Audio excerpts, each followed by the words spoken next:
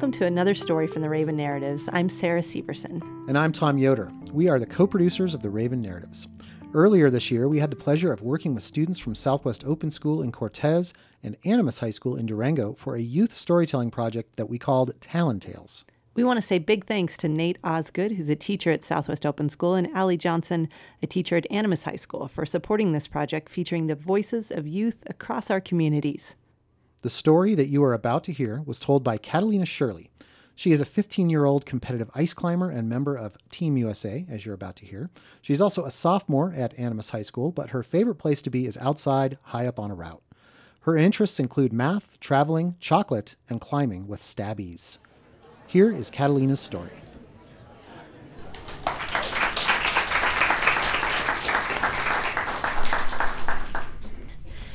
Two figures flew up the ice, tools and crampons in perfect rhythm. 22 seconds, 24 seconds, then it was my turn. Let me go back a little bit. I'm here in France, competing at the UIAA Youth World Championships against 71 athletes from 9 different countries. Now, UIAA stands for International Climbing and Mountaineering Federation, only it's in French, so it's like something like United International de Alpinism, something like that. UIAA for short. Anyways, I'm looking around at all these athletes, and at this point I'd only been ice climbing for a couple of months, although I'd been rock climbing for more than half my life. And I'm looking around at all these people, and I'm just so nervous. Like, what if I make a fool of myself? Like, everybody's gonna think like, oh, who's this little American girl? Like, what's she doing here? She doesn't belong here. And I had already competed in lead, which was the other discipline, which is more like difficulty and like it's more technical, and that's what I really like trained for.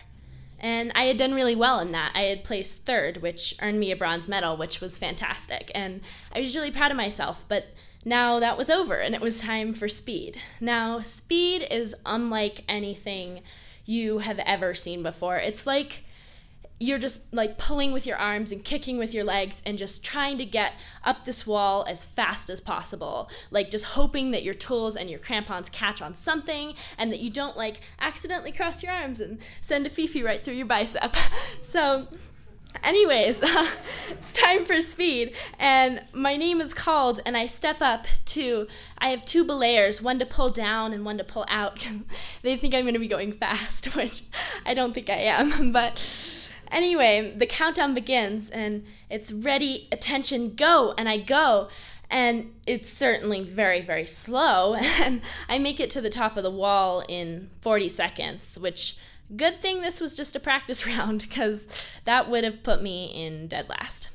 So I'm getting lowered, and I just know that I have to do better, like, something has better happen, like, before I start this next run, because this isn't, like, that's not gonna fly. I'm not okay with getting last. That's not the person I am. And I get a few last-minute pointers from my coach before my name is called for the second time.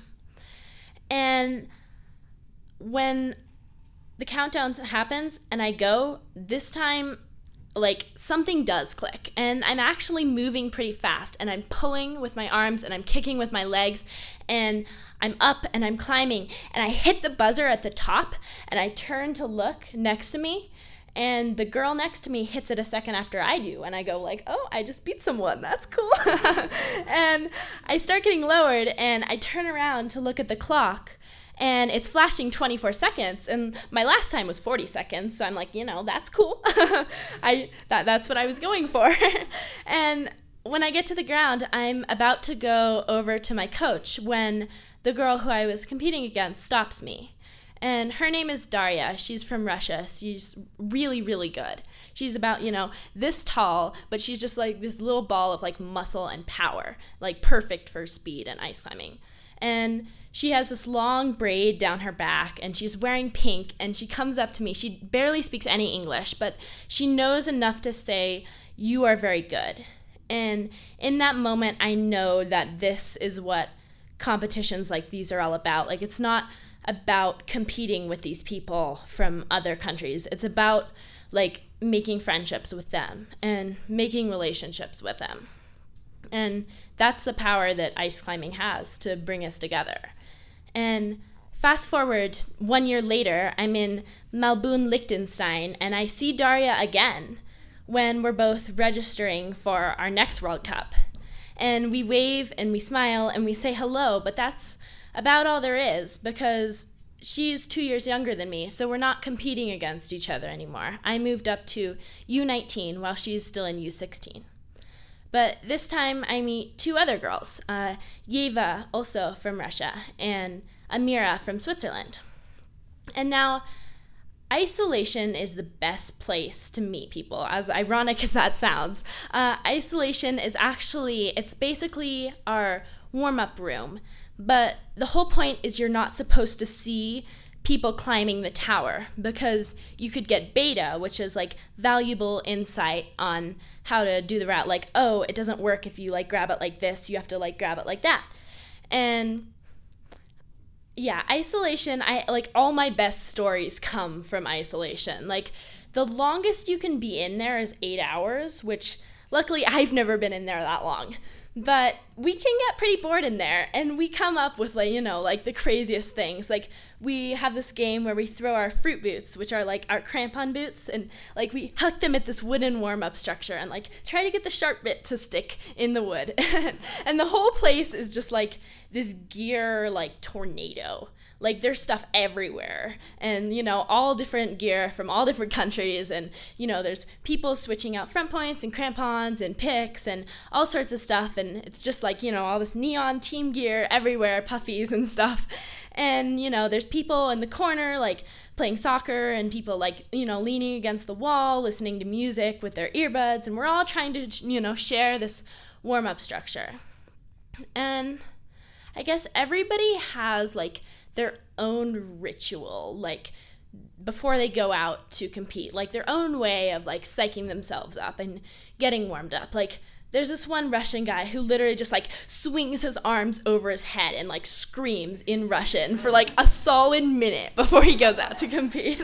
And the French guys take like, those like exercise bands, like the rubber bands, and like wrap them around their waist and run as fast as they can before they get slingshotted back.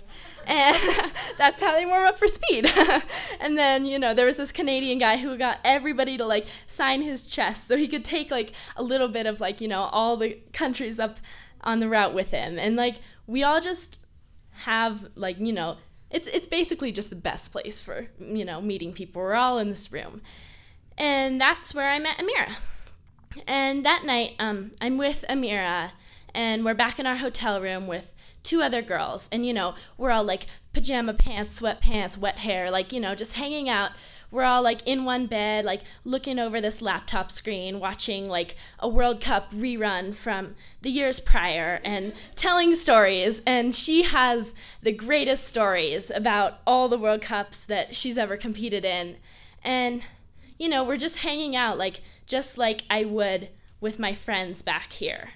And I don't know if I'll like ever see her again, but in that moment we were hanging out as like best friends. And there's really no difference between like her and the people in this room. Like, I think that these people from foreign countries, like, they understand me better than people right here, and that's powerful. And other than the fact that she speaks English pretty well, but other than the fact that, she calls a coach a trainer, and she randomly says the word bumble at random moments when none of us could really quite figure out what it meant. Other than that, we're just regular teenagers and, just hanging out. And a lot of people don't see that side of my sport. Like, a lot of people think, like, ice climbing, it's really dangerous. Like, as I said, you send a fifi through your bicep, like, you pop off so easily, like, just a little twist of the tool, like, you're in a figure four and you fall, and then you fall, like, you plummet, like, 20 feet before you get caught by the rope. And, they only see the waking up at 5 a.m. to go to morning training, then off to school and back to training again. And they see the bruises and all the little stab marks up and down my legs and the black toenails and all that. And really, they wonder why I do it. But I think it should be obvious, like, why I do it. Like, it takes me places that I never thought I would go. Like, climbing has brought me to France. It's brought me to Liechtenstein. And it's allowed me to meet the most incredible people, like people who I never would have met, people from, countries that we never interact with, like from quote unquote like sketchy countries and stuff. Like I know people from Russia and South Korea and Iran, and not many teenagers can say that. And I'm so fortunate to have found my sport and my passion at such a young age, and I'm gonna fight for it and never let it go. And speaking of go, that's one more thing this sport has taught me. I can now say go in a ton of different languages to, cheer on all my foreign friends. And yeah, they are my friends. So go, Ali, Davai, Venga, Damba, like go. And if there's one thing ice climbing has taught me, it's to go. To go, find your passion and chase it, and to always be strong. Thank you.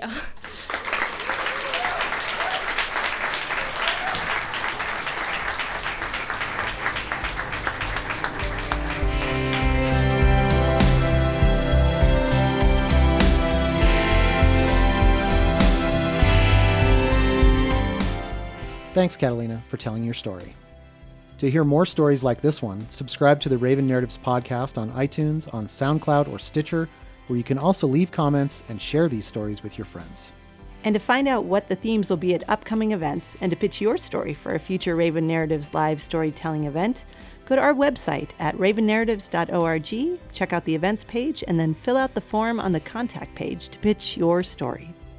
The Raven Narratives also offers group and one-on-one storytelling services to support organizations and businesses. More on those services is also on our website.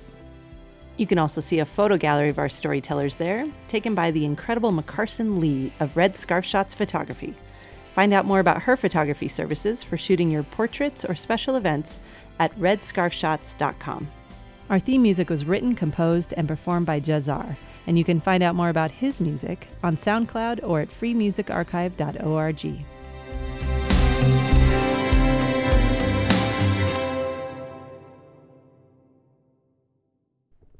Now for the outtake. It's like, did you ever see Sesame Street? Yeah? Oh, yeah. What's it? Close! Yeah, totally. Do you remember that one? Totally, yes. Close! That's how I learned close and far. Far. Learned it too, man. That's how we all learned it. Austin's looking at us suspiciously. This is work.